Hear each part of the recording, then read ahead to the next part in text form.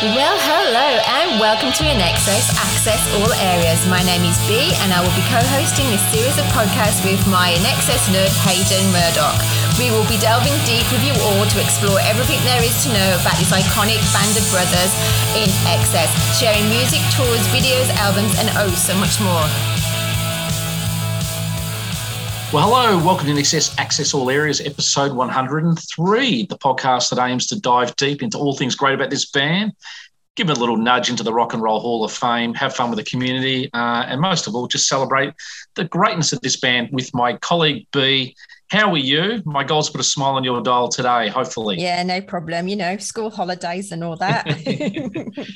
Without diving too deep on the parental side, I've got my son at work today and you've got your daughter at home today, and we're just balancing all of our domestic duties. Most important in our lives is the podcast. The kids are second. That's right. That's right. Whoever says family are first, okay, they're all lying.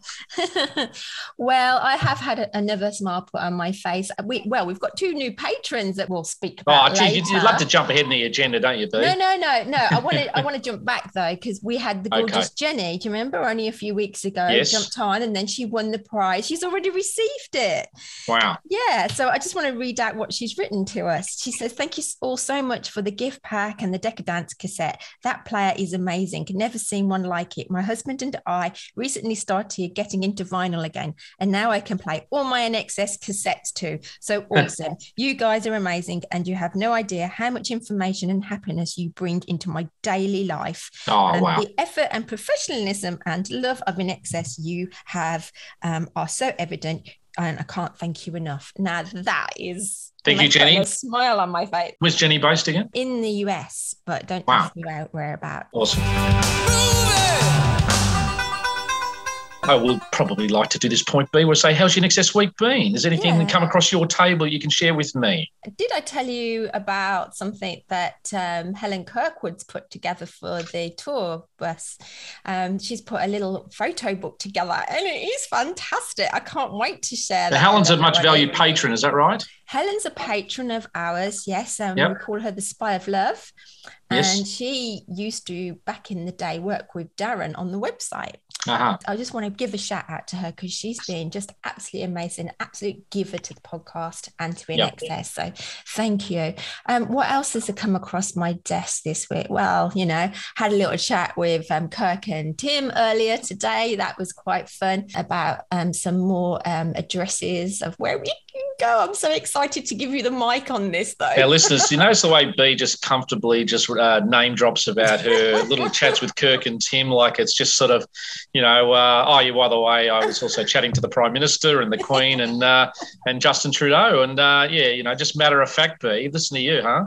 Yeah, they're like my uncles. This tour thing is coming together. We're probably just less than 2.5 weeks away, where we're going on tour with an INXS backdrop with a lot of our patrons and Aussie friends and family and people, etc. there on the tour around. But B, I guess we are coming off a review episode where we did dive deep, and an hour 47. I did waffle a bit last week, didn't I? It was like a Stanley Kubrick post-production for you. You had 74 hours of footage there. You had to sort of weave in and cut me off. But I did say to people throughout our platforms throughout the week, we cannot shirk on an album deep dive or a review. Cannot. We have to go nitty-gritty, and there has been some good feedback, which we might share on Fan Engagement later.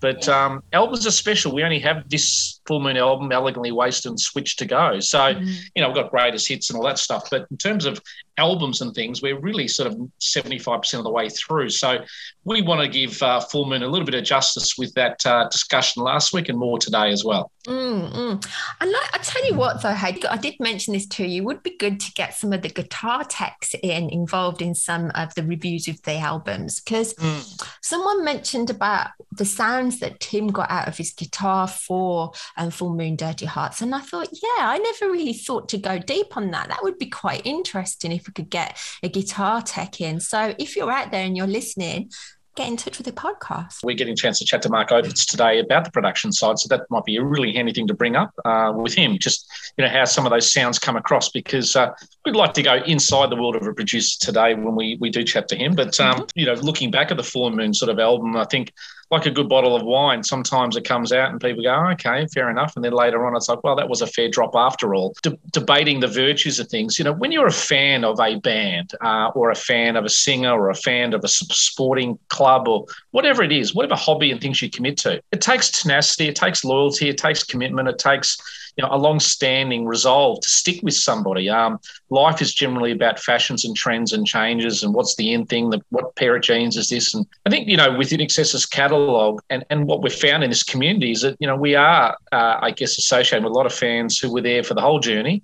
Some fans who came back to certain albums later because maybe they were, more ready to listen to them. And I think, admittedly, you shared that last week that probably around 93, you were into your indie phase and discovered Full Moon a bit more later on, B. And I'm not alone either, which I know that I'm not, but it makes people feel that they can come back to their band when they're listening to us, be honest about it. I've never said that I am an INXS expert, even though I feel like I'm becoming one. But yeah, you can allow yourself. A lot of men and women have had families, and that comes first before as well. And work, it's fine. Allow yourself to come back. It's great. Well, the thing you did last week, which was great, and I did a sort of bit of a listen back to the episode today, just before this episode, is you put some quite a lengthy section and slabs of each song. So listening to some of those, the episode back last week, we heard about a minute and a half of some songs. I think Time particularly was a favourite, and I know B likes this one. She's given this one a couple of minutes there. But I think for those who maybe are shaky in their memory or aren't totally familiar with the deep dive tracks, last week's episode, if you haven't listened to it, go back because you'll get a good sampler of each track, and we did sort of break them down a bit. Yeah, interestingly enough, I think a lot of the feedback we've had is some fans have had songs grow with them over time where they like them more, some less so, but that's the art of music. You can evolve with it. Before we carry on, also we had a great email from, I know that's more fan engagement, but we had a great email from Andrew Lambie. Actually, I think he might have sent it me on Twitter. I get a bit confused because everyone's sending messages from everywhere. And he's actually written a great review on our website. If you do feel compelled to write a review for us, that's probably the best place to go onto our website and find out which podcast episode you liked and then review us. That would be fantastic. Thank you. And as we've sort of said a little bit, for people, if, you've just come into this particular, podcast series with us and you've only just discovered us, which some people are, feel free to go back and cherry pick episodes that, might relate to you. We try to put in, a reasonable sort of subject line heading to each episode and a reasonable blurb that may attract your interest in listening. Because I know myself sometimes when I listen to someone like John Lamoureux from The Hustle, who I do cite quite a bit, and who we might be doing something very soon with, a joint international podcast, B, as you probably know we've been working on. John has some great blurbs there where I go, I don't really know that artist or person he's interviewing, but you read the blurb and go, they produced Steppenwolf, or they produce this and that, and you go, that's an interesting person. So check out our blurbs, as much as you can, and check out our newsletters. I know Danielle and Laurie, and there's always one other I forget. Who's our third wheel with the newsletter, B? Foxy. I was going to say Foxy, but they do a great job with the newsletter, and I find myself learning and getting inspired by reading those as well. So, there's a lot of sort of platforms and things and other episodes and blurbs and things where you can go back and check some things out that may be of interest to you more than others. As I said, we put this originally together chronologically, but, you can watch and listen any way you like, just like music these days, B. People can cherry pick as they like. Yes, they can, Hayden. All right. Speaking of which, earlier, our patrons, B, we've got a couple of new ones to welcome. Over to you to I guess, welcome the new ones to start with. Who do we have amongst us today who's joined the gang? Anthea and Maria, both Australian. Hey, okay. Can we get them on the bus tour? We got room? Well, I've sort of asked in a funny way. I asked if one of them wanted to be a security guard because. Okay. Are they from Sydney? Are they? Yeah, one is Sydney based. In fact, no, both of them are Sydney based. So It would be nice, girls, if you want to. There is room. I did get a big bus just in case because there are a few people that are coming along that are a little bit special, but we can't say. Am I just being a bit corny when I think we're going to get onto the bus the bus, not the boss. You're the boss. We're going to get on the bus, and the first thing we're going to do is we're when we take off, we're going to hear the INXS song On a Bus. Is that right? Well, I've got Darren Jones doing the playlist for us. Oh, okay. Maybe he's listening and That'd he's be putting that cool. one on first. Yes, got to give it to Darren to do the playlist. Yeah.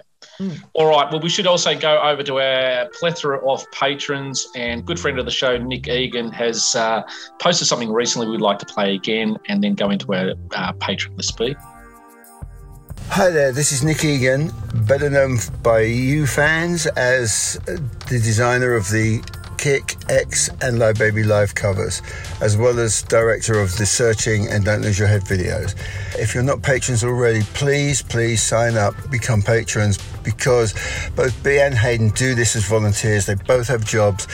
As well as this, they put a lot of dedication into this podcast, a lot of love and a lot of time and effort. And even if you can't afford to become a patron, try and contribute in some way, because we need podcasts like this. We need podcasts that come from the fans, that are true to the fans.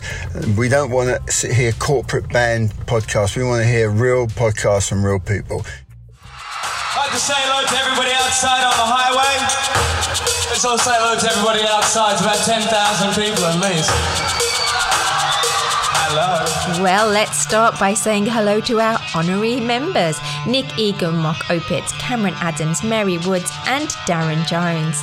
Our patrons: Sue D, Joe Robbins, Carmen, Dr. Laurie, Carrie Ann, Danielle, Sarah Markram, Sarah Camia, Dr. Jim, Katie, Lisa Mack, Lisa Calloway, Anne-Marie, Susan P, Susan B, Foxy, Pedro, Mandy, Matt, Linda, Yvonne, Caroline, Amanda, H, Amanda V, Leon, David, Tracy, Paul Jolie, Paul Boozy, Paul Bridges, Paul Buckley, Sandrine, Ella, Ryder, Tony, Erica, Abigail, Martin, Stefan, Val, Jim, Matey, Kelly, John A. Vink, Jackie, Sean, Sheila, Shannon, Helen, Brett, Suzanne, Glenn, Laurel, Bard, Genevieve, Shelby, Manny, Laurie Tassamaya, Jill, Yowri, Laos, Lily, Heidi, Paula, Lisa Urban, Angie, Michael, Nancy, Juliet, Jenny, Scott, Anthea and Maria.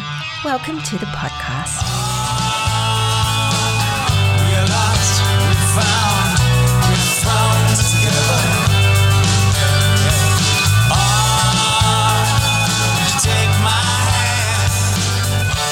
All right, B, we're going to be going a little bit later talking to Mark. Probably just going to be myself and Mark today. B's actually extensively working on producing this episode with some tight timelines and all the bells and whistles she puts in. So it will be a nerd fest with myself going head-to-head with Mark Opitz in a one-on-one about all things Full Moon Dirty Hearts. And one of the things I thought I would flag, B, with you, is I'm really interested in actually just finding out a little bit more about the role of a producer and what is an engineer and what is a mixer, and how do all these sort of same names that pop up on INXS albums like Bob Clearmountain and Niven Garland and Mark work together. So I thought we would highlight that, or myself when I'm chatting to Mark one-on-one, and just giving our education sort of outlet to our listeners on that regard. Yeah, I'd like to be educated on that too. Plus, there's a lot to go through. Obviously, we did our deep dive last week on each track, and, we'd like to see what Mark thinks of the album this amount of years later, and just not only the experience of producing it all, but just the artistry behind it and the sense of commerce. And, sometimes there is, I guess there was a sequencing issue, a little bit about how he wanted the album to be, and maybe other people felt like they wanted the album sort of in a different order. So going to flesh that out, and we may even get a bit controversial there, B. But one thing INXS Access All Areas does is it accesses all areas, good or bad. I don't want to step on your toes, but when we were speaking to him a few nights ago, he's quite fiery on a few things, isn't he? Well, he's a bit staunch there, yeah. But there's two words he's not allowed to use on the podcast today in the interview. And one is B for Bon, and the second one is J for Jovi. It is a Bon Jovi-free zone. I know he quoted the other day in almost glowing terms, and I'm just going to have to preface him on that one. Sorry, Dr. Jim. B, what's the time for? It's time for the news. This is Manny from the UK, and here is the news. All right, B, well, we were pleased to mention the news last week in the charts that the album had a little bit of a surge back into the bottom reaches of the top 40, which is, also the top reaches, I should say, at number 41. This week it's gone up a couple of notches to 39. So things are ticking along nicely in that regard. In Gig Watch, B, we've got a lot of gigs going around the world, so I thought I would just sort of throw a bit of a potpourri of these out all at once, and hopefully it sticks. But In Excessive, I think it might be the New South Wales In Excessive guys, are playing in Gladstone, Queensland on June the 10th, which is obviously exciting. John Stevens just last weekend played at Blues Fest on the weekend, B, and I know he posted some stuff on his socials there, and he was very excited to get to Blues Fest, I think the first time in 32 years, etc. So there's some good footage of that. I did mention a bit about the Kick Experience and their sort of tours across America. And I know their annual gig they play at Daryl's house, meaning Daryl Hall from Hall & Oates, has sold out. It's only April, but that one has sold out, B. We live streamed that last time, so we may be able to do that again this year, which is pretty cool. Might get a few new listeners there. Maybe. The In Excessive Victorian guys, they're playing at the Chelsea Heights Hotel, which is not far from my place, on May 27th. Tickets are now on sale for that. All the way over in Perth, the New Sensation boys are playing at the Ocean Reef, I think, hotel there on May the 7th. The Live Baby Live guys up in New South Wales are playing on September 24th at Orange Civic Centre. Plus, in only a couple of weeks' time, they're in Newcastle at the Exchange Hotel on April 29th, or literally a couple of days' time, I should say. So Newcastle seems to be the home of a lot of In Excess covers and things like that. Your boys don't change, play there regularly. I guess they're going to experience some more In Excess stuff, B, which is pretty good. So if you are anywhere in those places or regions around Australia and overseas, particularly America, feel free to tackle that particular concert and get along, and maybe you could do a live cross for us, or, post a review on our platforms, B. Great. Yes, please. Speaking of gigs as well, we're just coming into this weekend where Andrew Farriss this weekend is back in Australia, and he's been on a little bit of a media little tour around Tamworth, pumping up the gig that's coming up for him. So I think Andrew's been over in Nashville for quite a bit of time now, and I think very much looking forward to resuming that April 23rd gig up in Tamworth, and that sort of festival sort of having I guess its second win after the COVID shutdown in January. So kudos to Andrew and his band of country bandmates and support acts there. Young son of a gun. Young son of a gun. Son of a gun. Also a little bit of news, not so much In Excess related, but probably sort of semi-John Stevens related. Noiseworks, John's original band, it has been mooted that they are reforming and doing an album that's been literally recorded, I know, 7 or 8 years ago, but their main guitarist, Stuart Fraser, did come down with cancer there for a period of time post the recording, and sadly about 2.5 years ago passed away. So it sort of put a bit of a halt in proceedings there with Noiseworks going forward as an entity. Steve Belby, the bass player, did announce at the Hot Red Summer Blue whatever concert tour recently that they would be releasing that album later in the year and going on the road. Interestingly, John Stevens hasn't said anything, although maybe he's sort of aligned to his current tour at the moment, doesn't want to say anything. But John and Steve had a bit of a, tempestuous relationship over time. So I don't know if John will be that happy that Steve's announcing that early, but we'll see. We might have a little sub-media wars thing going on later there, B. John versus Steve. Ooh, juicy. Reach out!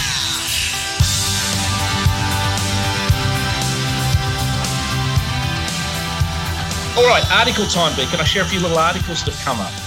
Now, thank you to some of our very valuable community who have shared some with us. Some of these have come to us, and we'll just share them collectively. But I do know Ultimate Classic Rock have had an article come out about Elegantly Wasted, an article about the 25th anniversary, and about this album being sort of, I guess, critically overlooked at the time. And it's been a great sort of article about that album and some article. Of the songs on that, which was a great one. And there's plenty of, I think, posts out there with that article on many sites. So just go Ultimate Classic Rock, Elegantly Wasted article, 25 years later, and you should find it.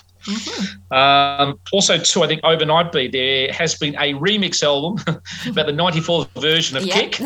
So we will sort of say this with a little bit of a tongue-in-cheek, but 35 years later with Kick, there has been a re-release of that Kick album, which I think even Tim I've just got the article in front of me here, B, so I might refer to it. But In Excess Kick remix and song to be featured in Euphoria, blah, blah, blah. In Excess, the Australian pop band, has released a new mix of their album Kick, which is celebrating its 35th anniversary this year. Tim and Kirk, as well as engineer Giles Martin, discussed the revised version and the inclusion of In Excess music on Euphoria in a recent interview. Blah, blah, blah, blah. And it goes back to, some of the things that are, been mentioned before, but effectively on April 4th, the new mix will be available. Giles Martin oversaw the recent Dolby Atmos rework, which we know. Martin, the son of George Martin, we know. The Beatles and the Rolling Stones in This isn't his first time working on a new Kick mix. In 2017, he remixed the album for a cinematic experience to commemorate the 30th anniversary. Now, interesting quote here from Tim, if I can. They all sound different to me, actually. Then obviously, I'm quite near to it. Farris remarked of the songs on the new audio edition. It's got this acoustic guitar that, is there in stereo mix, but it doesn't jump out. The guitar set of the title tune. It really shines out in the spatial mix, and it just adds this kind of backbeat swing to the song. The album also contains hit songs by the band, blah, blah, blah, blah. It sounds very wonderful since it's all got this percussion going on. Farris said of the later tracks. There's a lot of exciting stuff coming from behind you, which I guess he's talking about the production side. So, this is called immersive music, so we'll have to keep an eye to it. Look, if you Google the rest of the article, this one's sort of come out in the last couple of days. You should be able to find it. I think Kirk, obviously, who mentioned it as well, that he thought it was pretty fantastic, and he's aware some of his music's been included on the show's soundtrack, and he thinks it's pretty cool to be involved in a cool show. So, that's literally only been an article released in the last 24 hours, so I did want to sort of highlight that one there. And also, too, there's a show on Netflix at the moment called The In-Between, and there is a version of Never Tear Us Apart played in a car with a tape, with a couple there, B. You're shaking your head like I've seen that. We've watched it.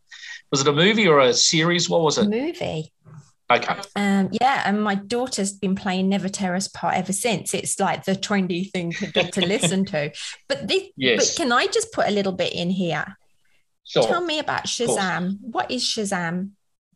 Shazam's an app where if you hear a song and you press Shazam, like the old, cartoon show, it will hear the track and tell you who the artist is. Okay. So if you hear a song on the radio, don't know who it is, press Shazam on your app on your phone, and it'll actually. Can't believe I'm telling you about technology. No, I do know. I want you to tell the listeners. Oh, okay.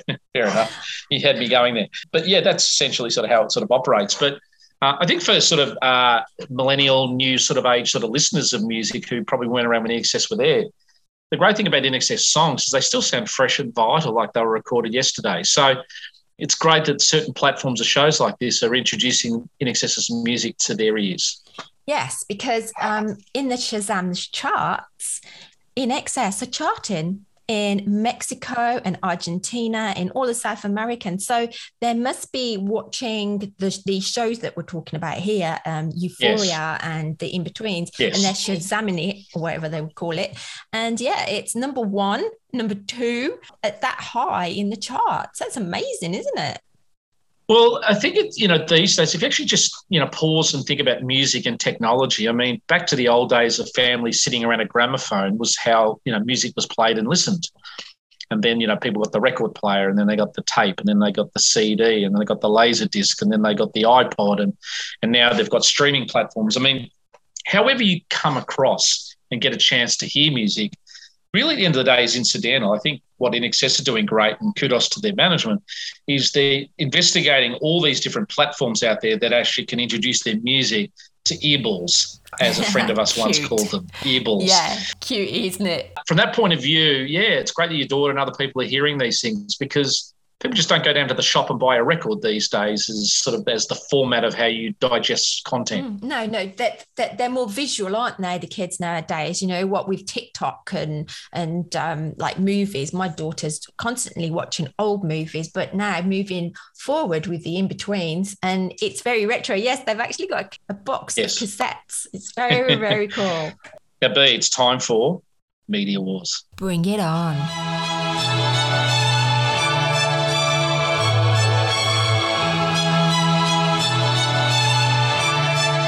You're listening to INXS Access All Areas, and now it's time for one of my favourite segments, Media Wars. All right, B. Well, we've got a couple of new entrants into Media Wars this week. Andrew Farriss, obligatory. He's on Media Street. You know, I think there was a picture of him arm in arm with one of the characters from Neighbours there. The heads were cut off in the picture, but I assume it was the guy from Neighbours, Alan Fletcher, who was on that particular thing, but up Tamworth. But Andrew is doing his usual thing with his pop-ups. Another person this week now, we do give Kirk a hard time. So it's a half Kirk welcome into this, but there was a publication this week out there called RA Apparel, which is sort of a sponsored thing, but it was a deep dive into Kirk and Rose, his daughter, who's on Neighbours, who her father, the famous father-daughter, and they were doing a bit of a deep dive into Kirk and his career and going back and doing some back quotes. So it was sort of a half Kirkdom this week. It wasn't Kirk seeking the limelight, it was a limelight seeking Kirk. But Kirk, you still qualify. Also in this week, we've got that bloke who's worth $75 million. Apparently he's at 20 country number ones. He's married to a famous Australian actress. I don't know one of his songs. The only song I know was his backup vocals on Shining Star. And apparently he's on a show called The Voice. His name is Keith Urban. Okay. Keith, apparently this week is now an entrance on Media Street because he was referencing in an article in AF Rock, an article regarding Shining Star and Michael Hutchins ringing him and coming down and doing some backup vocals. And I think Andrew Farriss referenced that on our deep chat with him. But Keith definitely labours definitely goes on the fact that he was part of that NXS scene recording backup vocals. So Keith, welcome to Media Wars. You're on notice. You have qualified. You're in pole position this week.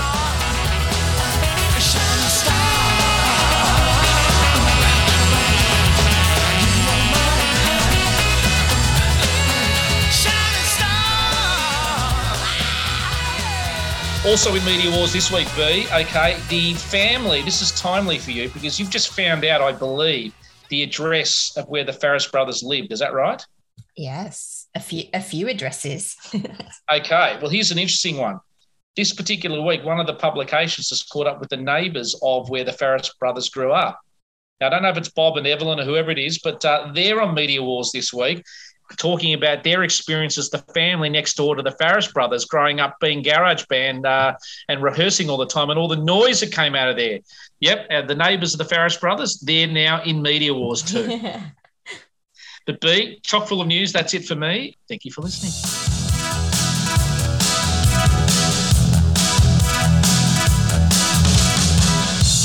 Hey, this is Tim Farriss. Well done, Hayden and B. You've made my brothers and I very proud of what you've achieved so far. A big hello to all your listeners and NXS fans.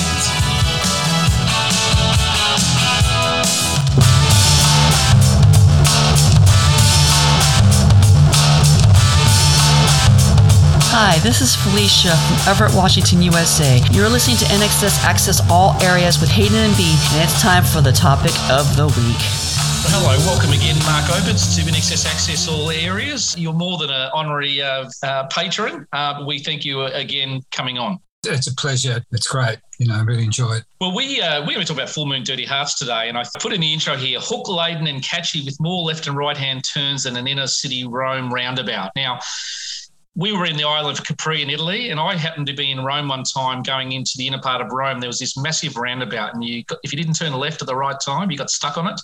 Yep. I'm sure you've been to that roundabout before in your travels. You should have said Parisian roundabout, because that's exactly what happened to Michael and I coming home from this, in Arc de Triomphe about 2 a.m. in a taxi from the Full Moon Dirty Heart sessions. Michael, Andrew and I went to Paris to do the overdubs where we got the idea about Ray Charles. And most nights, Michael and I would ride home in a taxi.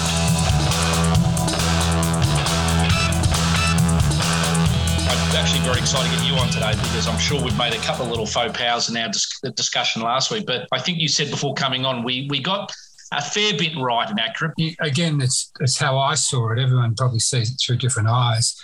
But I think, you guys, from what you could look at and what was available to you and the people you'd spoke to got it right. But, I guess I can give you a bit more of a voyeur's point. Yeah. Well, one of the things I would like to sort of just start things off with a little bit is just doing a little bit of a timeline before coming on. I know you had come on board for the X tour there in America, and which was probably sort of, I guess, early 91, and went on that particular tour with the band and were doing some activity with them. You then went into really Wembley mid-91, sort of July. You've then gone into the sort of late 91, early 92 recordings of Welcome, Concert for Life.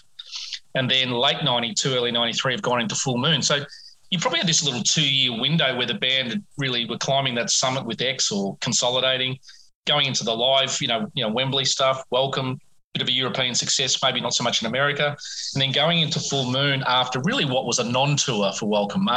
What was your memory of just the first week or two going into Capri and the recording? Where were the band at mentally, coming off Welcome? Because Welcome wasn't the juggernaut, but I think critically it was fantastically received. So do you have a bit of a memory where they were going into Full Moon? Yeah, I do. Everyone had decamped, except me, to Michael's house in the south of France to start putting together the album and, and getting the ideas right. So it was Michael and Helena hosting the band basically for a week or so while they just did some writing, some jamming, and just got loose together.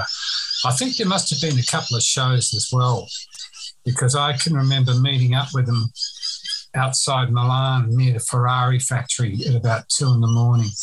I'd gone out in a private car and they had this great tour bus, and we met up at this ridiculous hour in the morning. We headed out to this incredible Michelin-style Italian restaurant in the middle of the countryside that was still open, and had this amazing meal. But everyone was in great spirits, everyone was looking forward to it, So I spent a few days with the band at that point in Milan, and then I flew on to Amsterdam with them to do a TV show. During that point, obviously, I was, because I was getting to bond again with them, which I already was bonded, but actually to be part of the ongoing team, if you will, before we went in the studio. And so I got a good sense of what was going on with individuals. Michael's, sense of smell, sense of taste, bad, but not as bad as it was. We thought it was bad, but we didn't think it was worse than we thought it was, really. Yeah. Where everyone else was at with their personal lives and all that. By the time, and you got a lot of things right when you spoke about the album, it was a sort of a final album, studio album for the record label. As you mentioned, Phonogram, I think it was, for redoing the contract, was it? Polygram, I think. Was it Polygram? Polygram. Yeah. They're moving to Polygram from sort of essentially Atlantic. That's right. Yeah. And so they owed them one studio album and the greatest hits. And, just a bit of background about how we got onto Capri in the first place. Late one night during the recording of Welcome to Wherever You Are, Michael, myself and Niven were in the studio, Niven Garland being the engineer that we used on both albums, and one of my great friends. In fact, he's like my brother. He lives in Spain now in a little house with a donkey and a cat and a swimming pool and an olive farm and queues of birds in the back. They're normally my birds at my joint, actually, but it gives us a sense of Australiana, so that's fine. I've got everything here. Kangaroos. You got a sense of where the band was at their life at this point, and you got to remember, okay, struggled for years. Chris has been doing this. They've got together. Pre-Chris, they had belief. With Chris, they had a champion. They really pushed themselves up that ladder. Play live, the AC/DC method. Just play live. 2 men and a dog, just play, in America, etc. And they got to this point. They climbed a mountain. You don't ever get there. People say, well, they've made it. You never make it. There's no making it. You get to a plateau. Once you make it, well, then you've made it. There's only one way to go, isn't it? It's down. It's such an illusion, but it's a good one. Hope is what sets us apart from all other beasts. So, it's a great illusion. But the band, as I said, now we're at a mature stage of their lives. They'd striven for success and had been successful, probably beyond their wildest dreams. Beyond anything they could imagine. Yeah, sure, they dreamed of being the next Beatles, sort of, as kids, like we all did when we were 12. But when you take on being a band, the reality of, okay, let's put a band together, and the band's does their first rehearsal, you go home that night, what do you think? Oh, we're going to be bigger than the Beatles? You don't think that. You have to have that, I guess, don't you? Yeah, exactly. And it's well, you've got to have part of that dream in you, you know, to actually realise the hard work you've got to put in. And it is hard work, yeah. People say, well, gee, they're on stage for 1.5 hours and they got $10 million. How does that work? Well, that's because they were on stage in Kalgoorlie for 6 hours straight and they got $30, as well as, you know, cans of beer in their head. It's like being paid forward, isn't it? You know, it's not only paying forward; it's believing in yourself to the point where you don't take the easy route. I was just speaking to an old school friend before this call, and we happened to mention that, you know, the people at school who were great and, you know, always came top of the class ended up being teachers. There's nothing special there. School never taught you to do anything adventurous. Yeah. You know, it taught you how to be one of the many. So INXS have got to a point in their lives now where they're comfy. And not only that they're comfortable, they've crossed the threshold of familyhood. You know, Tim had already crossed that threshold sometime before. Michael yet to. Andrew has, but he's a key member. Now it's time. So we've got that success. We've done this.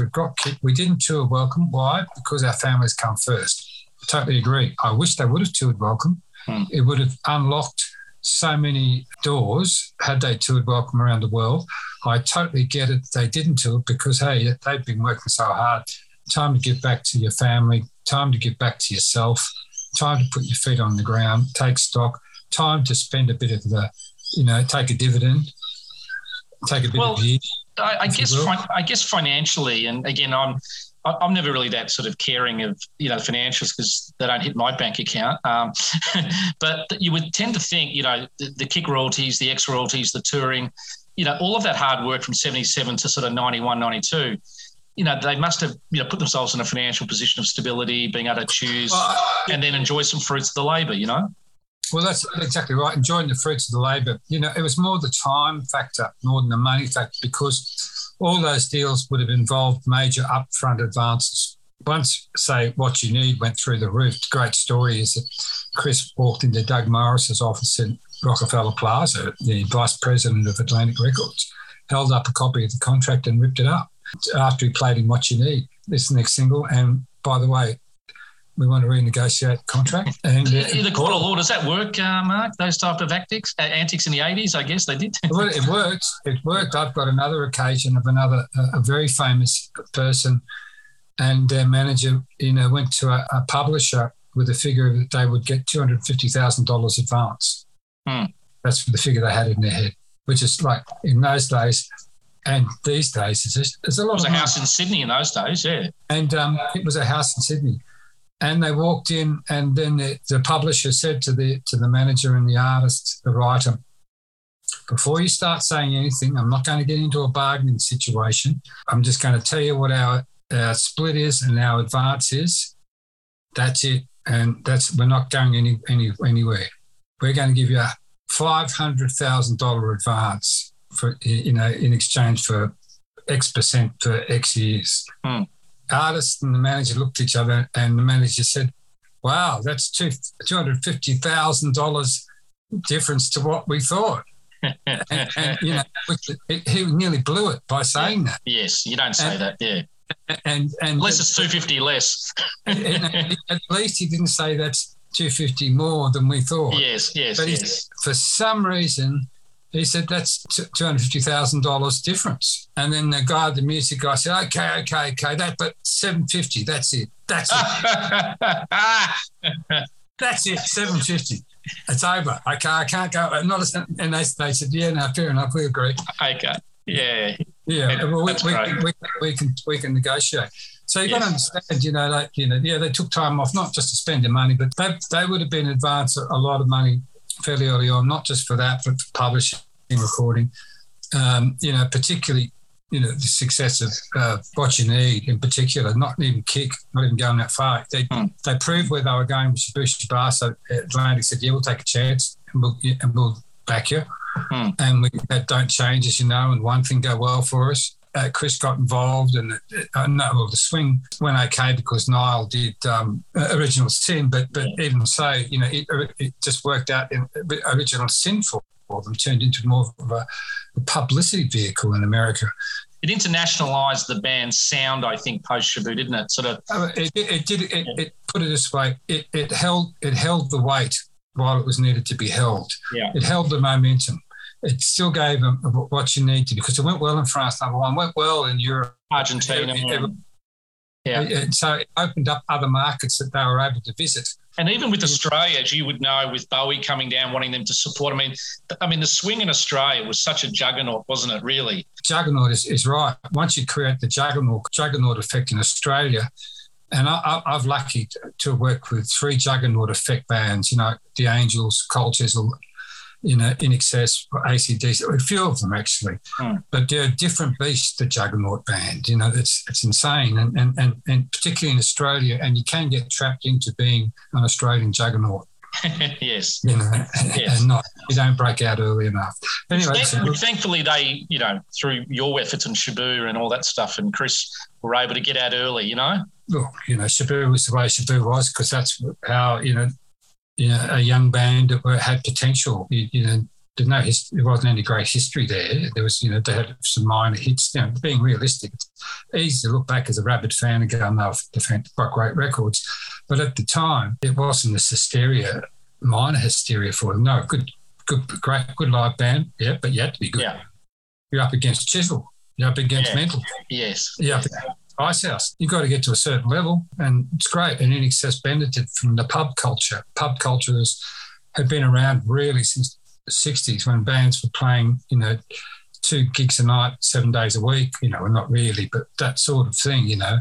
I guess the word slick, you know, and it's not a comparison of Shaboo to the swing, but Shaboo, you know, has your touchstones on it, and then you'd see there's a slickness with Nick Launay and just where things were going at that particular time. I think you were of the opinion that after 10 to 1 Midnight Oil, you always thought that In Excess might go down the Nick Launay route. Oh, 100%. As I said, Gary Beers played me 10 to 1 on one of the last days in the studio of doing Shaboo Shabaa. And I listened to what he was listening to on headphones and all that. And I said, what? He said, that's Midnight Oil. And I'd negotiated with Midnight Oil to sign them to Warner Brothers. And so I knew what they were like, you know, and they weren't like 10 to 1. You know, I'd seen them many gigs. They were just a punk band with a guy, tall, bald guy, couldn't sing. And the only guy who could sing was the drummer. Yeah, great voice. I went on tour with them, you know, when I was head of A&R at Warner Brothers, because we were negotiating at the time. And I did a few gigs with them, and I, you know, talked to them a lot about why you're not this, that, all that sort of stuff. And I remember also, but they want me as A&R Warner Brothers. They wanted me to sign the act, produce the act. This is the manager wanted me to do this, but I also had to sign another band of his called Spy versus Spy, which is a great band. But on principle, I said no to that deal because I was only after one band. Yeah. And I can't be held to ransom either, in a way. It's a bit like if you sign him, can you get the brother to come too? Can you sign him? So obviously he took the deal to Sony and took them, and we'd Spy and away you go.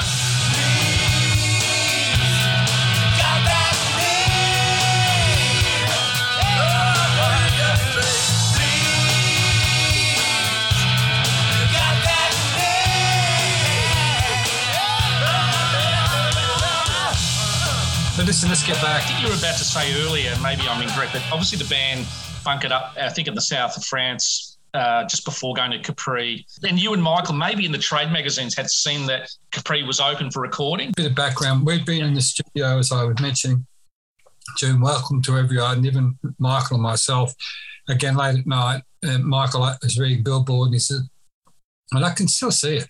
Yeah. You know, I'm sitting in the middle of the console, Niven's doing stuff, you know, with the buttons, etc., you know, console stuff. And Michael's got his black T-shirt, long sleeve shirt on, T-shirt on, you know, feet up on the console with his cowboy boots on the producer section where there's nothing going on, just a bit of table. Billboard magazine open. No, I'm building a fucking studio in Capri. We should go there, you know. And Capri to me is like, as a childhood memory, I'd never been there, but a book I read changed my life. When he said that, I said, yeah, what a great idea. Let's see the vocals there. And we didn't. But later on, when, you know, again, and you guys brought this up pretty clearly in your previous podcast about the fact that what a rush to get in to do a second album. Why do you want to do a second album so quickly?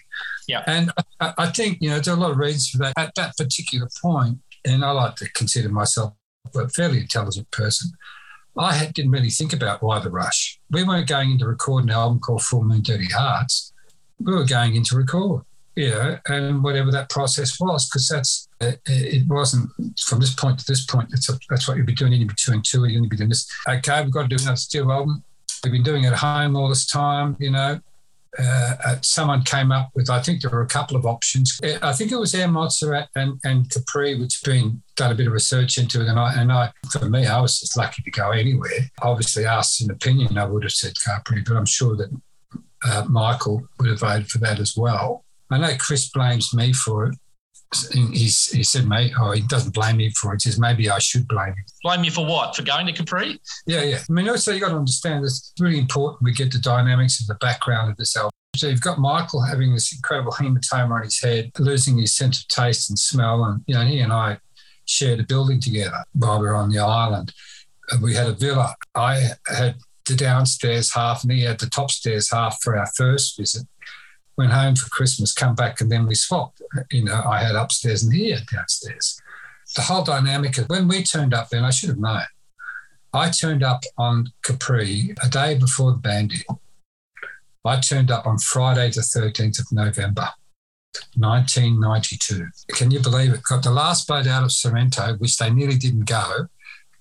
The half-hour trip was a bit like Gilligan's Island. A half-hour trip turned into a 3-hour tour.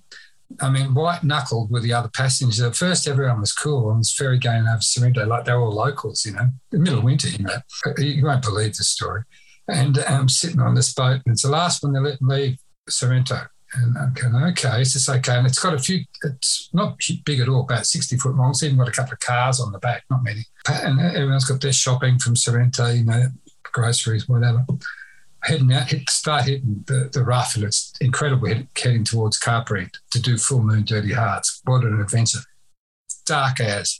Storm starts coming down, raging. I hold my ticket up. The ticket collector's behind me. I hold my ticket up and put it behind me. He keeps talking to the guy he's talking to, if you can picture this. I'm the row ahead, hold my hand up the ticket while he's talking to the guy. He just automatically punches it without looking at me and keeps talking to this guy. Then he finished talking to the guy and comes up to me and says, ticket, please. And I said, I just gave it to you. He said, no, you didn't.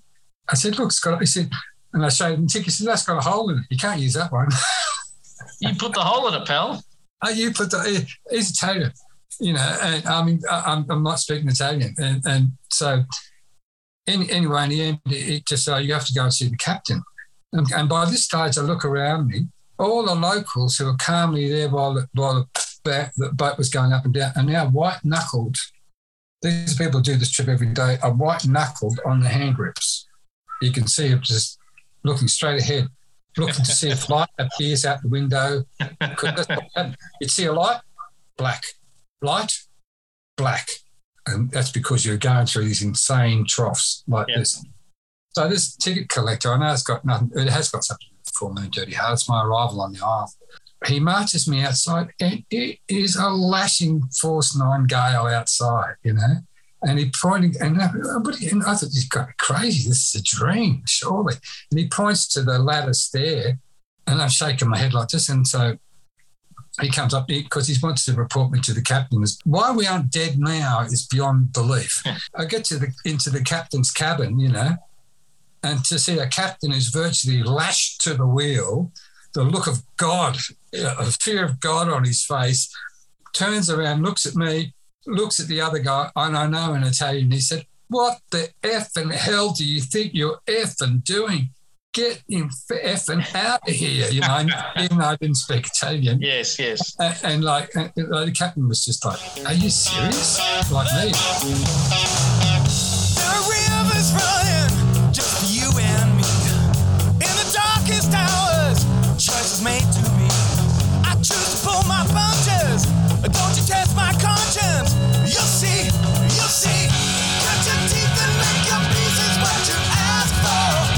Cut your teeth and make your peace is what you ask for. Cut your teeth and make your peace is what you ask for.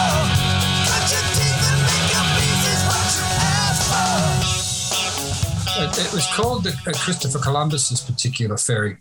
And we arrived eventually after this. I'll never forget the sound of the smashing of the hull against the water every time it went through a trough. The sound was horrendous.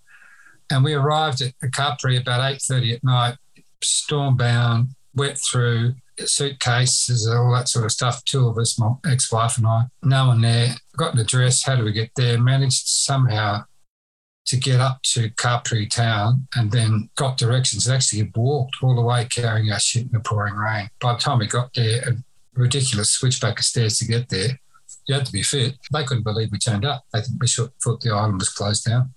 So that was Friday the 13th, my arrival at Capri. And in a way, it signalled a lot, just going a bit more generalised. I know, talking about the weather on Capri. The band turned up the next day and over the next 2 days. Brilliant sunshine from that point on, still cold, but nothing like I'd experienced. And I remember Timmy turning up with Buffy and the kids. Andrew turned up with his wife and baby, and they'd taken an apartment not in the studio where we were, a bit closer in towards Piazza, and we were about halfway between the Piazza and the studio was. Timmy there was a house on the grounds that had a swimming pool built maybe 1920s, but quite a sizable house on the grounds up the top of Monteturo, lovely spot in the pines, unbelievable view, swimming pool. So he had that. Gary, and I don't know if Jody was there. I don't think so. It was there. He had a building like Michael and I had, but he had one that I think he and Kirk shared. Kirk was upstairs in the villa, similar to Michael and mine.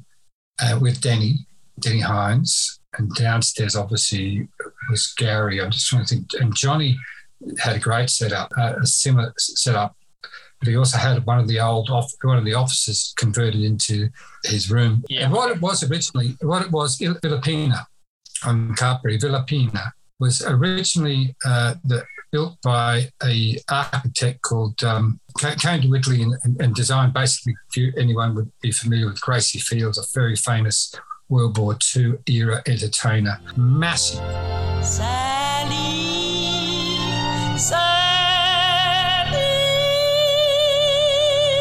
Bride of Morelli,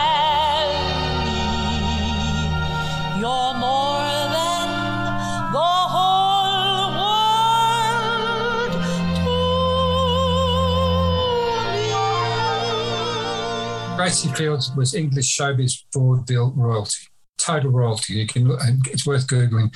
She got to Capri 30s and hired Carlo Quinto Talamona, the famous Italian architect Carlo Talamona, who came down and rebuilt Gracie Fields' oceanfront resort-style house with a huge swimming pool and room for guests, and had little shop fronts built where Pucci started, for example, and right down on the water.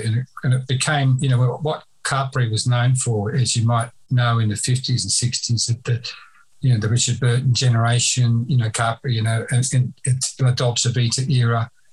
All of that stems from Gracie Fields. Capri was a real place to let your hair down. If you had money, have fun. Still is. So when the vans all turned up, you've been there a day or two ahead, they've all gone in. Do you the band hang out for a few days and then go and start, what's the next step? Well, obviously we knew when everyone's arriving because there's only so many ferries arrive on every, 2 hours or every hour. Michael Long, tour manager in charge, totally organised. You knew everything everyone was doing to the second.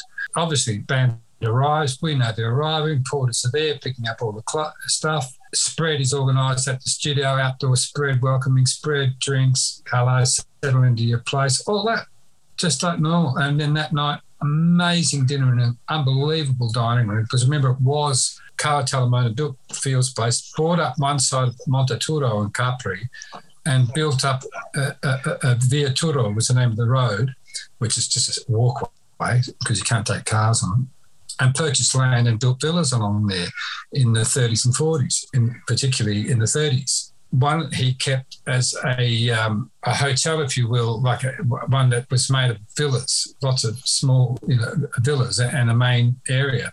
And then his son, Carlo Quinto Tellamona, Carlo V Tellamona, decided to build a studio using the old hotel. And his brother, Carlo Giorgio, his brother, agreed with him.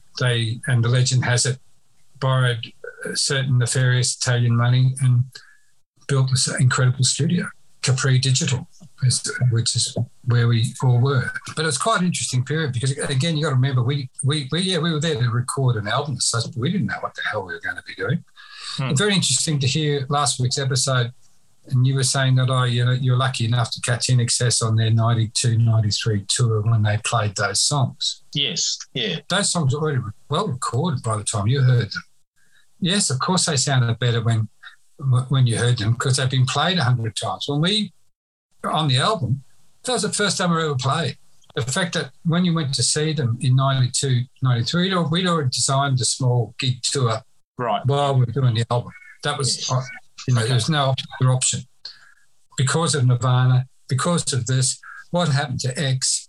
The other thing that politically people don't realise that this album had a lot of things fighting it. Chris wasn't only there, but he came once or twice to the island and couldn't believe it. But the reason he came is because he had to redo his management contract. Michael also realised that he didn't have to sign the management contract.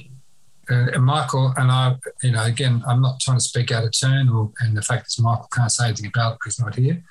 It was a weird time, this whole Capri thing, because we're trying to make tracks as well as deal with certain politics, deal with Michael's condition, deal with being in Italy itself in a way, figure out what we're supposed to be doing in the next 3 weeks as well. And do we need to book Paris now, or when do we book Clear Mountain in LA? And, there's so many things going on. But the politics around it all were massive. And anyway, Chris, I remember flying out and having a big meeting with the band, and I had to stay in the control room, and Michael coming down and saying, yeah, management contract. And, we looked at each other and he said, yeah, I know. And he said, yeah, I know. I don't have to sign it. What's he going to do without me? I just have to sit at home. He can sign the rest of the guys. They have to sign, but I don't have to sign anything. I don't have to give him a thing. If he wants to INXS to tour, he's got to ask me. Yeah. And that's where Michael's mental condition from you got to remember, it's not just his sense of taste and smell that had been affected, his brain had been affected. Yeah. And the clear visible signs are smell and taste. There are other things that are affected too. Yeah, there were odd times in the studio where people just let go of all their frustrations and we'd just be craziness in the control room. I remember Murphy saying to me, and I'm listening to stuff, I'm balancing stuff, I'm getting, like time happening or whatever, getting the bus. And these guys, everyone around me so drunk and just going on, and Michael's loud, and people are saying, other people are laughing, like Johnny would be laughing and Andrew would be serious and then yelling or whatever. And I guess if I could mention, in a band where you have 6 members, there is a dynamic that's just different to a trio or a 4-piece where often, it didn't happen like this all the time. But what I'm pointing out is that, I'd worked in the studio with these guys a lot. I've been in control rooms around the world with these guys for years. But I remember Capri, it was like some days, some nights in particular, maybe it's the tourist syndrome, when you tend to be on holiday somewhere, you're a lot freer. Maybe it was that we were in Italy, and so everyone was, hey, we're in Italy, we're in Capri, give me another drink, limoncello, love it, limoncello champagne, never tried that? No, let's get stuck right in. So there was a lot of joie de vivre around the time as well. I remember one night at about 9 o'clock, and I think it was Michael, as I remember, but it's easy to say it was Michael. So let's go down to Max's. And Max's was a bar, it's about half a kilometre away through winding narrow streets down into the Capri Centre, but it was on the edge of centre. It looked like a cool guy owned it, a young guy called Max. We'd never been in there. So we all went down, me, Niven, and the band. That's just it. There's 8 of us, right? A Tuesday night. And we rock up to Max's bar, and Max's bar, we can see down into the bar. It's on the street, but the bar is at the other end, it's about 10 metres at the other end of the room. Very open on the street, though, the whole place. And at the bar, you can see Max talking to two friends, a woman and a man. So we just stroll in, and we, all 8 of us, just take a position up next to the front window, still a fair distance from the people, but there's no one else in the bar except Max and the 2 people. And we realise they're looking at us going, what the fuck's going on? Who are these people? They don't, maybe they recognised In Excess, I don't know, but I wouldn't have thought so. Middle of winter. And then Michael said it picked up on their sensitivity. And he said, on the count of 3, rush the bar. Okay? So it's normal, quiet, demure, everything lovely, nothing going on. Now, we used to do this a lot at different places, but I'll never forget this night. And 1, 2, 3, and then we just went, yeah, running up to the bar. It just freaked everybody out. All the scars of mine. I was thinking, got the feeling, get too careless, gone forever. All the life you'll find, all the truth you see, rise and fall. But I know it's mine. I was thinking, got the feeling, get too careless, gone. We've rushed the bar, and to this day, Max is still a friend, you know, and the woman. So it sounds like there's a lot of highs and lows on this trip. Where everyone felt like they were caged and yet not caged. Everyone got cabin fever but didn't have cabin fever. We were in a different place, a different time, different things were happening. Music was changing. The kick wave had crashed. The X wave had really petered out, you know. And as you so rightfully said yesterday, X wasn't the album the fans were waiting for, you know, or you said something to that effect. I think on a previous episode, something along those lines, I think realistically, if Welcome had have come out after Kick, it may have projected their career further because the world was waiting. We'll never know, but that's my thought as well, particularly if they toured. But anyway, it doesn't matter. X still, had some great material on there, but it wasn't treading water. It was just staying in it, perfecting the one direction, which they shouldn't, rather than breaking new boundaries, except for Suicide Blonde.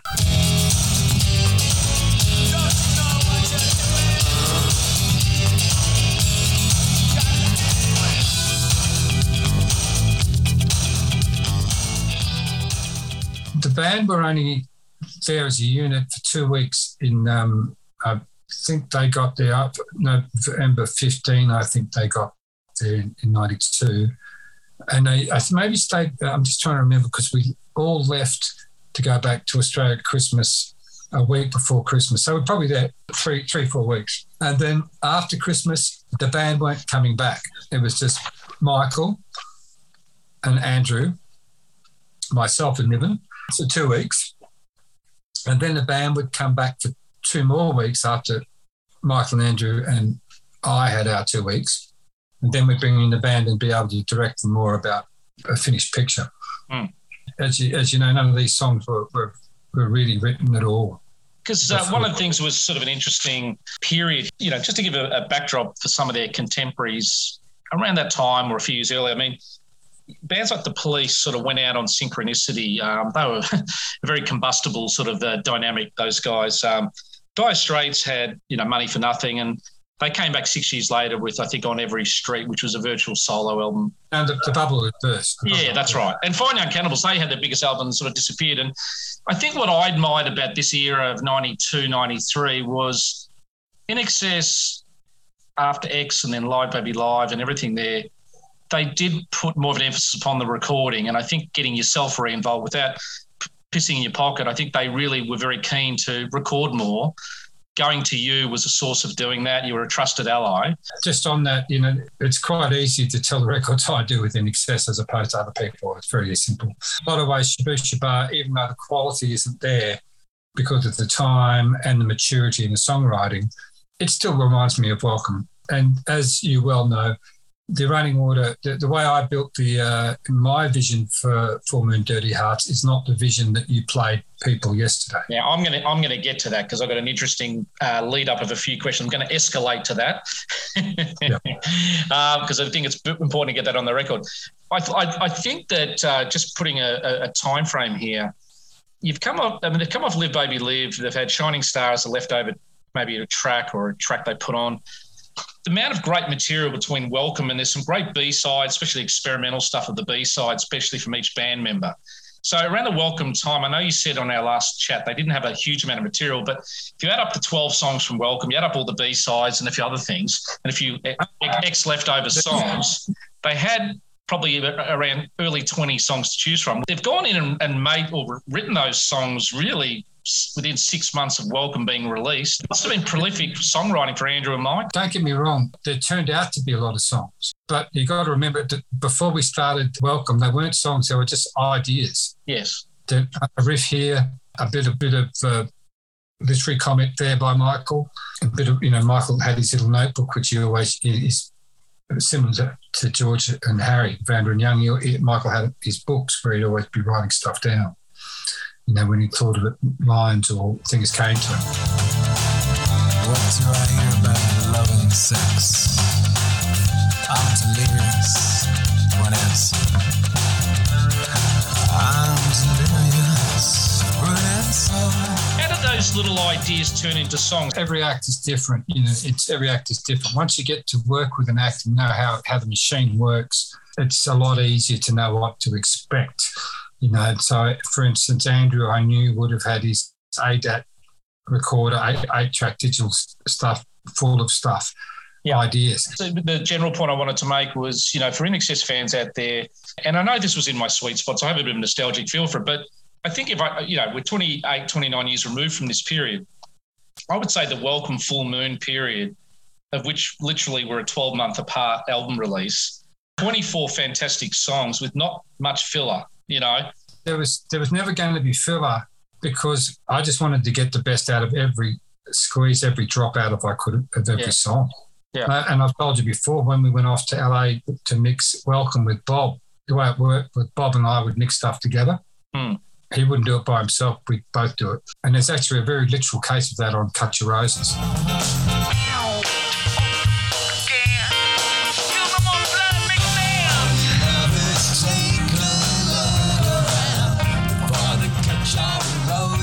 Well, let me cut in with a question that I think it's come from something I've really been hanging to ask you. And often we see on liner notes, etc. Then I got it slightly wrong last week. Thank you, Pedro. That we have a person who's a producer, we have a person who's an engineer, we have a person who's a mixer and things.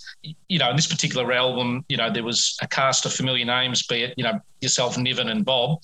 We had Brian Eno there. We had Chris Kimsey, who obviously came through working with the Stones a lot in the second half of their career. Just quickly, can you just for the sake and maybe use an example, maybe there's a song there. How can you define your role as the producer on a certain song, Bob's role as the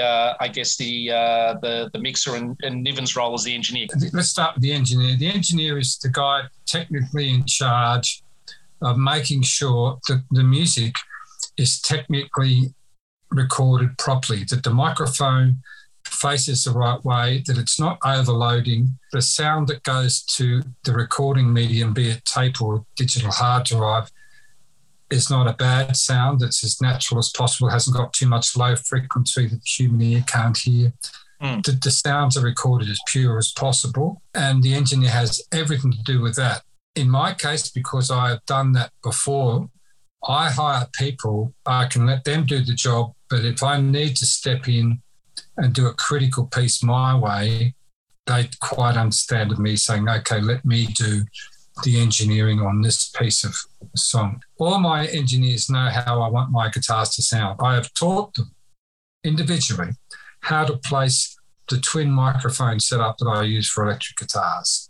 I have taught them the vocal chains that I use, and they have taught me the vocal chains they've used, and we've gone with mixtures. But that's the technical side. So the engineer, if you will, looks after the minutiae of the technical recording details. The producer is like a director of a movie. A director of a movie, you walk up and give him a script, he comes back a year later with a can of film. A producer, it should be called a director. Yeah. But record producers are called record producers, music producers. So someone comes up, hands me a song, could be a song that's on paper, or it could be a demo of someone on acoustic guitar. They give it to me and I hand them a movie. You understand what I'm saying? Yeah. And I'm very conscious of that. That's why Welcome to Wherever You Are. The band are not giving me bits of music, and I've handed you a movie. It's called Welcome to Wherever You Are. And you mentioned it yourself. These albums were so close together. That was not lost on me that they were that close together. It was natural. And all I was after was Welcome Part 2, basically another suite. I knew that being so close together that we could still run with this methodology and keep it going. We'd already built it up through Welcome. Don't stop it now. Don't stop the momentum that we've opened up with that style with Welcome to Wherever You Are. Let's keep pushing it. Let's not fall for doing what other people want us to do. You write songs for other people, you're going to spend your life being disappointed. If you write songs that you like and your friends like, well, then you can move on to the next song.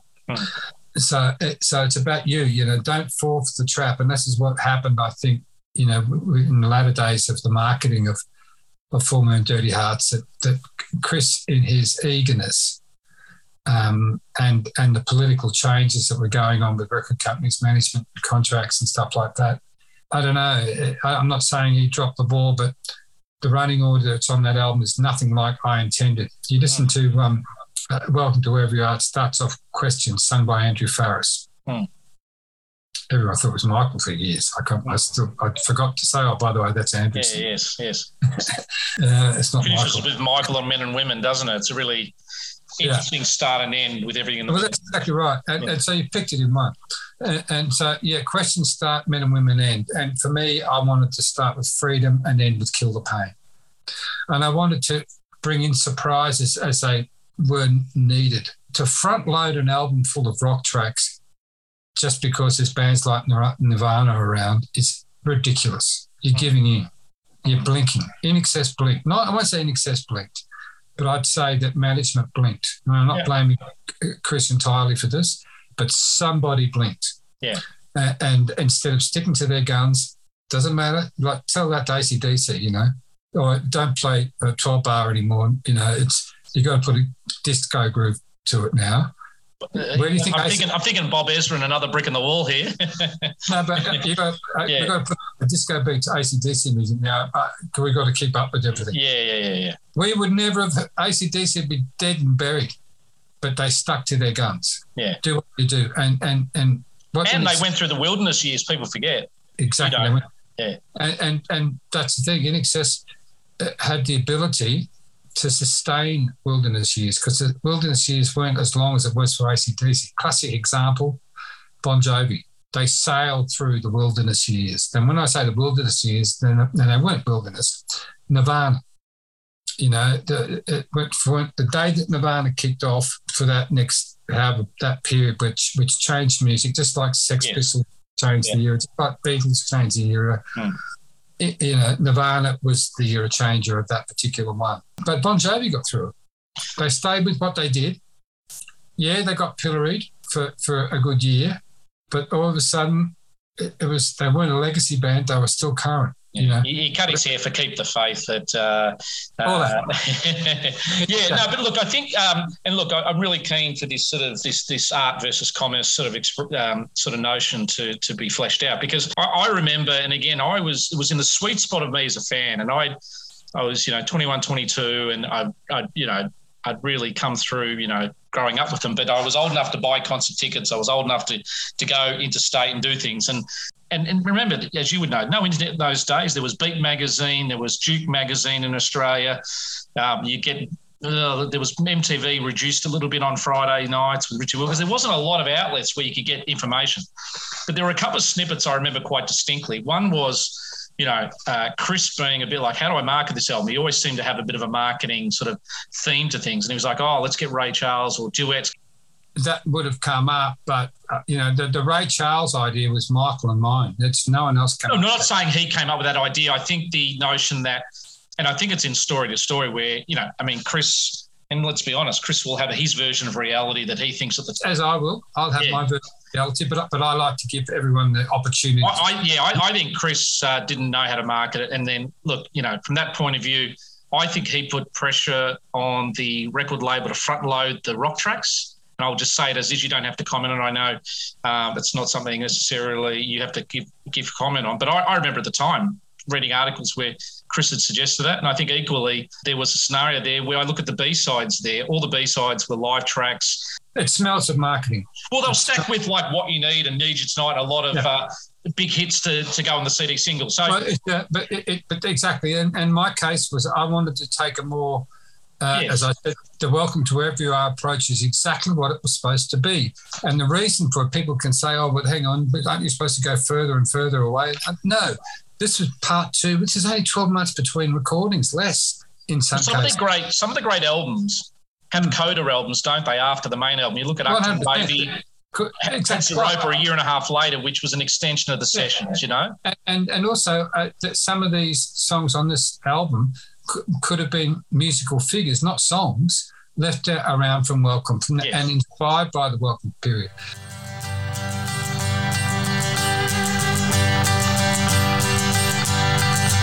And this is Manny from the UK. This is Lisa Mack from Brisbane, Australia. And this is Felicia from Everett, Washington, USA.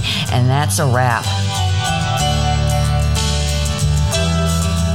Well, B, I enjoyed doing that sort of deep dive there with Mark, and I know I would have loved to have you there, but I do thank you for doing all the other heavy lifting for this episode. But look, he's such an oracle of information. His memory's so fantastic, isn't it? Yeah, thank you, Mark, for coming on. That is really special. Okay, so fan engagement time. Full Moon Dirty Hearts has brought out a lot of fans out of, not the woodwork, but just out of their communication bubbles. I just want to give a quick shout out to Pedro. I know he really enjoyed the episode, and him and I have been going back and forth about a few different things regarding the episode as well. And a couple of little U2 in-gags there, Pedro. I agree with you. From that sort of point of view, we also had a really cool email from a new sort of listener called Gareth that only came across our desk yesterday. He's only just discovered us, and he was really keen to find out a few more deep dive tracks that even got me stumped. He sent to me, B, about the tracks DLT and Tell Me that were part of the Pressing to Listen Like Thieves. I might have to go to my friend MM to do some research on those answers for Gareth, but we will intend to do so. You've got a bit of a plethora of people who have been engaging with you, so over to you. Yes. So on the Facebook page, we've had a few. I want to actually say hi to Pedro because he's been working really hard and he hasn't been able to engage with us. But great. I think most people did like Time. That was their favourite song when I asked which was their favourite song. Adam, he definitely underrated album. Freedom Deep is a masterpiece, and Time and Rust, Days of Rust, Cut Your Razors Down, Kill Pain, I love it. Shannon, she loves it too. Laurie Tasselmeyer, that is, she absolutely adores it too. She's really looking forward to hearing what Mark has to say. So I hope you enjoyed today's. Phil Power, one of my favorite rock albums. I love Full Moon Dirty Hearts. What else was there? Justine, my favorite. Glenn Stewart. Actually, this is all. And Jan, hi Jan, thank you, and Dean Cook, thank you for all your messages on Facebook. There was a guy called Warwick that came onto our Facebook page, and he stoked us up, saying that the Decadence album that we are putting out for our auction is more than one of 250. Well, thank you to Philip Mortlock for actually coming on and saying that, no, there was only 250 of these. I think, Warwick, you were in the right place at the right time when you saw 50 of these come through into a record shop. Fantastic, and good luck to you that you found that. But yes, there is only 250 copies of the Decadence album that we're actually putting out. Shall I find out how we're doing on that, Hayden? Yes, give me an update. Let's have a look. Here we go. Fresh. So this is a recording that's going out on a Wednesday. And at the moment, it's at $500. So thank you, everybody. Yes. Appreciate it. Mm-hmm. This will be going straight to the bus tour, to the video guy. Thank you to those bidding so far, and good luck to the eventual winner there. Okay, in terms of this next episode coming up, B, we will have more from Mark because we couldn't get through everything today. So there's going to be an extra little bit of full moon stuff for next week, and we always need to have our albums last 3 weeks and give people a full chance to engage. So if there is anything about Full Moon Dirty Hearts you'd like to have us share next week, or any stories or anecdotes or any songs that mean something to you, please share them with us, because we'd love to read you out in fan engagement next week. And make you part of things. If you've got any recordings or any experiences live that might be on YouTube, direct us accordingly, because I know, for example, the Canadian stuff he wasted, that was some great footage that I hadn't heard before and a lot of other listeners hadn't. So please feel to engage, particularly in this 3-week Full Moon Dirty Hearts special period. B, we're going to go out with a song today. Now, I think the listeners probably know what this is going to be, and I think given the feedback you just said, it's probably going to go there. We talked last week about Live at Barker Hangar in Santa Monica as being quite a pivotal concert that related to this album and Welcome and things like that for Californian listeners. The video for this particular song was recorded live at Barker Hangar, and it has Michael there in his T-shirt with the word Hustler on it. We're going to go out with Time today, B, Live at Barker Hangar, a song which obviously still resonates. And probably when I think of this song, B, for the Full Moon album, this was probably the most commercial, accessible, track that resonated with listeners. I think a lot of the other tracks probably tested listeners to really sort of invest in them. And look, I like being tested as a listener, but this song had the 4/4 sort of chunky drum rhythm. Had a very, very accessible sort of riff with sort of AC/DC overtones. The structure of the chorus and the verses are very, very digestible. And again, it was the third single released at the time. I think actually also for those who were lucky enough to buy this, myself included, and I'm sure Pedro and the gang, check this out for the B-sides on the maxi single, I think at the time. We had Time, I guess, as the song. You had Communication Live, The Gift Live, Please You Got That Live, and Taste It Live. So we know this song hit number 36 in Australia when it was released, but it has a little more of a long-standing sort of relevance to fans since the release. So we're going to go out with live from Barker Hangar, Santa Monica, California there. We're going to go out with Time. Now, just one other little thing, B. There was a band that INXS got on to be the support act for this gig. Do you know what they were called? No. They were called Dread Zeppelin. So they were the support band. And if you go to Wikipedia, live at Barker Hangar, Barker Hangar, you will see a picture of Michael with the Dread Zeppelin guys. It is very, very funny. I do direct you to that. It is a lot of fun. So, B, it's a goodbye from me. Thank you to everybody who's listened and hung in. I look forward to hearing from you next week. Over to you, B. Did you like last week's play out? Freedom Deep? Did you like it? It went on for 8 minutes. I haven't got up to listening to it yet. I knew you wouldn't. 8 minutes. Was that an extended version, was it? Yeah, it was massive. Okay. Massive version. All right. So. Goodbye from me. And it's goodbye from B. See you next time. Okay. Seriously.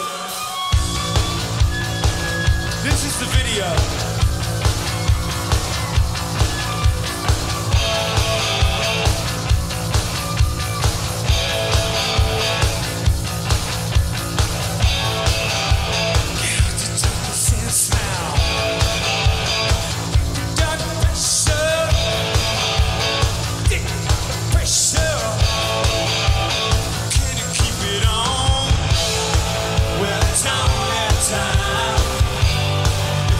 Time